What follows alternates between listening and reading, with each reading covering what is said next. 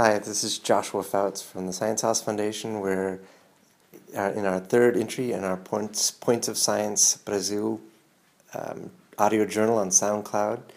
And we're here with Dr. Ana Carolina Zeri, who we talked with last night and you'll be listening to throughout this journey. And we're interviewing an anthropologist from Brazil who has spent an extensive amount of time in this region. Augusto, você pode se apresentar para... Meu nome é Augusto Postigo, eu estudei aqui na Unicamp, fiz doutorado em antropologia aqui, mestrado aqui, e tanto no mestrado quanto no doutorado eu trabalhei no Alto Juruá, fazendo pesquisas lá e trabalhos lá. Depois que eu terminei o doutorado, eu ainda fiz o trabalho com o plano de manejo lá, então assim, eu tenho uma experiência no Alto Juruá de uns 13 anos. Obrigado.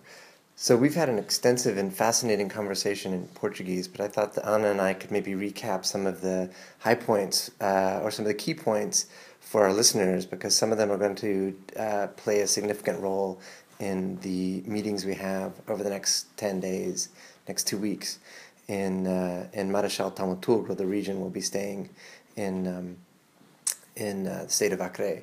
Ana, do you want to start? Yeah, so I think we're going to develop this theme through the voyage a lot more, but just to catch on what Augusto just said, that he participated in the creation of this plano de manejo, which is a set of rules for the governance of this reserva extrativista that's been created in Acre.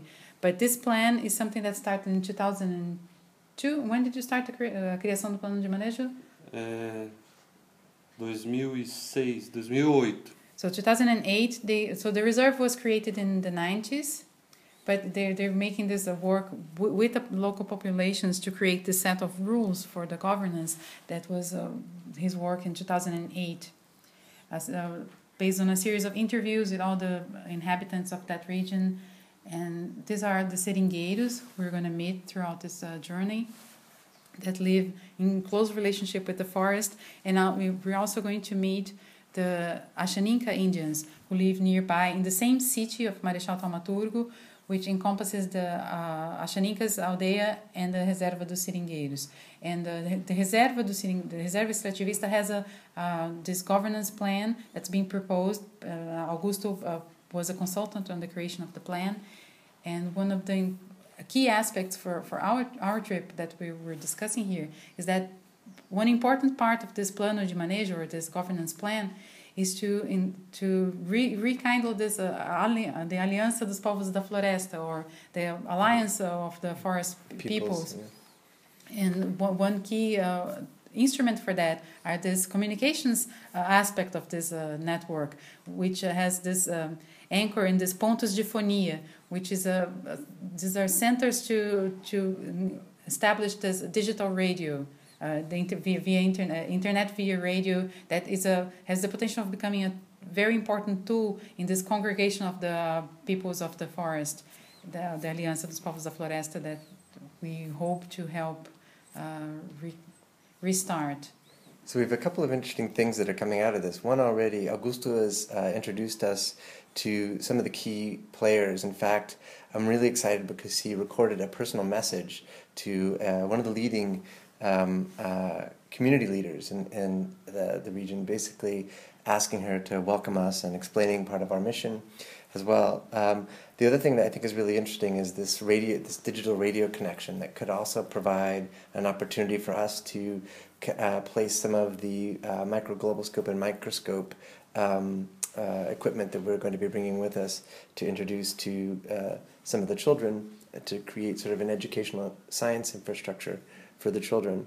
And the other thing that I think is really interesting is this notion that we're really sort of at the tip of this is the beginning of a conversation. And one of the things that Augusto mentioned was that we were going to have to be entering into set up an alliance. These are people who don't know us. These are people who are simpatico with us. They certainly would share our ideas, but this journey is really the first time to introduce ourselves to them, to see if there would be a potential alliance. And if they want us to help, and that's the thing. Like, we're going to try to see if we can participate in their movement. If we can, we're going to bring our tools and how this can be incorporated in this digital plan that they already have with the Pontos de Fonia, and we want to work with them and talk with them to see if we can come up with a common plan through which we can help somehow this alliance. So we're going to set up the alliance for the alliance of the forest peoples. And finally, we learned about the fact that